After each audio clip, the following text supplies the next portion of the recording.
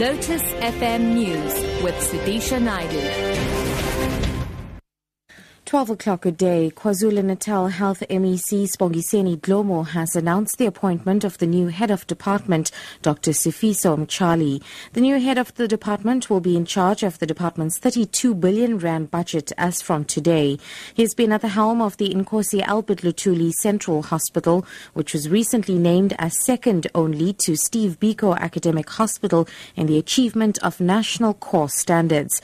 Dlomo says Dr. Mtshali's experience will assist the department in strengthening some of the challenges faced by the department. Dr. Mtshali comes in with a world of experience. As you probably recall, just last week, we actually got accolades with the hospital that he leads by being the second in the country after Steve Biko Academic Hospital to receive the highest 89% score on national core standards. So that experience that he brings from the leadership he has provided at Nkosi Albert Luthuli will go a long way towards assisting us to strengthen and actually improving where there may be challenges.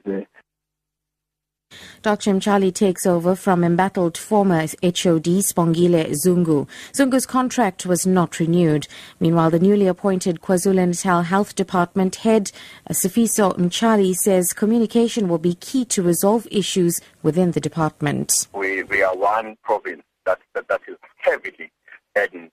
So we need to make sure that our service talks to them. There are different ways of dealing with it, and most important thing is about communication. I see the technical aspect that one will be bringing, but what we need to do is how best do we communicate with all our stakeholders. And when there are challenges, we communicate with them, like your union. We just need to increase or to improve our communication with them so they understand where we're coming from, because they will be coming to us understanding where their members are coming from.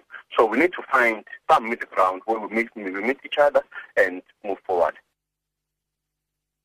A 3-day conciliation process gets underway today between the Municipal Workers Union and the SA Local Government Association after 3 rounds of wage negotiations failed. The talks are facilitated by the Bargaining Council at the SALGA head office in Durban. The union is demanding an 11% wage increase, a 1,200 rand housing allowance and a minimum wage of 7%. SALGA is offering 5.9%. SAMWU's General Secretary Walter Teledi. If they don't improve on their current offer of 5.9%, there is no way that we are going to be accepting anything. Once we've got a certificate of non-resolution from the mediator, obviously it will mean we'll have to exercise our options, either going on a national strike or whatever action we might think of taking. But that is in the hands of the workers. The workers will guide us in terms of how we should approach the issue. About 330 Putco bus drivers could lose their jobs if an agreement is not reached between the bus operator and the Gauteng Transport Department. Putco cancelled its services in several parts of Gauteng because the routes were no longer financially sustainable. The department then brought in bus company Autopax to help service the routes for 3 months. Putco drivers are demanding that they be hired by Autopax at the same rate of pay they had been earning, but the department says they will have to sign new contracts. The matter will be heard in the Labour Court tomorrow. Putco spokesperson Tsepo Tsotetso. I can't really comment on this matter because it's currently sitting before the Labour Court. An application was put forward by Putco to the courts. Putco is not taking Autopax to court, but we are contesting clause 197 of the Labour Relations Act as well as 189. And finally, government says Eskom will receive the 23 billion rand proceeds from the sale of its stake in Vodacom as soon as possible. Today, the National Treasury has confirmed that government has sold its 14% stake in Vodacom to the Public Investment Corporation, acting on behalf of the Government Employees Pension Fund.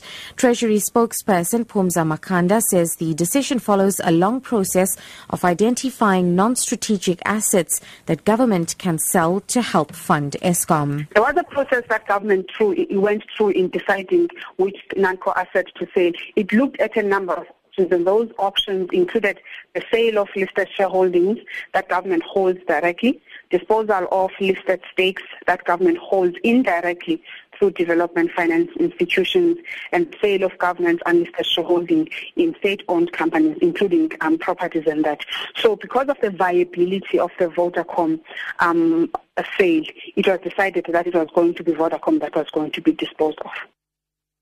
Top story, KwaZulu-Natal Health MEC Sibongiseni Dlomo has announced the appointment of the new head of department, Dr. Sifiso Mtshali. For Lotus FM News, I'm SUDISHA Naidu.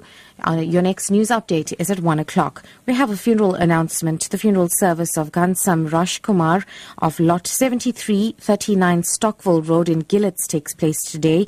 The body will lie in state at the residence from 1 to 3, proceeding to the Clear Estate Crematorium Hall from 4 to 5:30. Our sincere condolences goes out to the grieving family.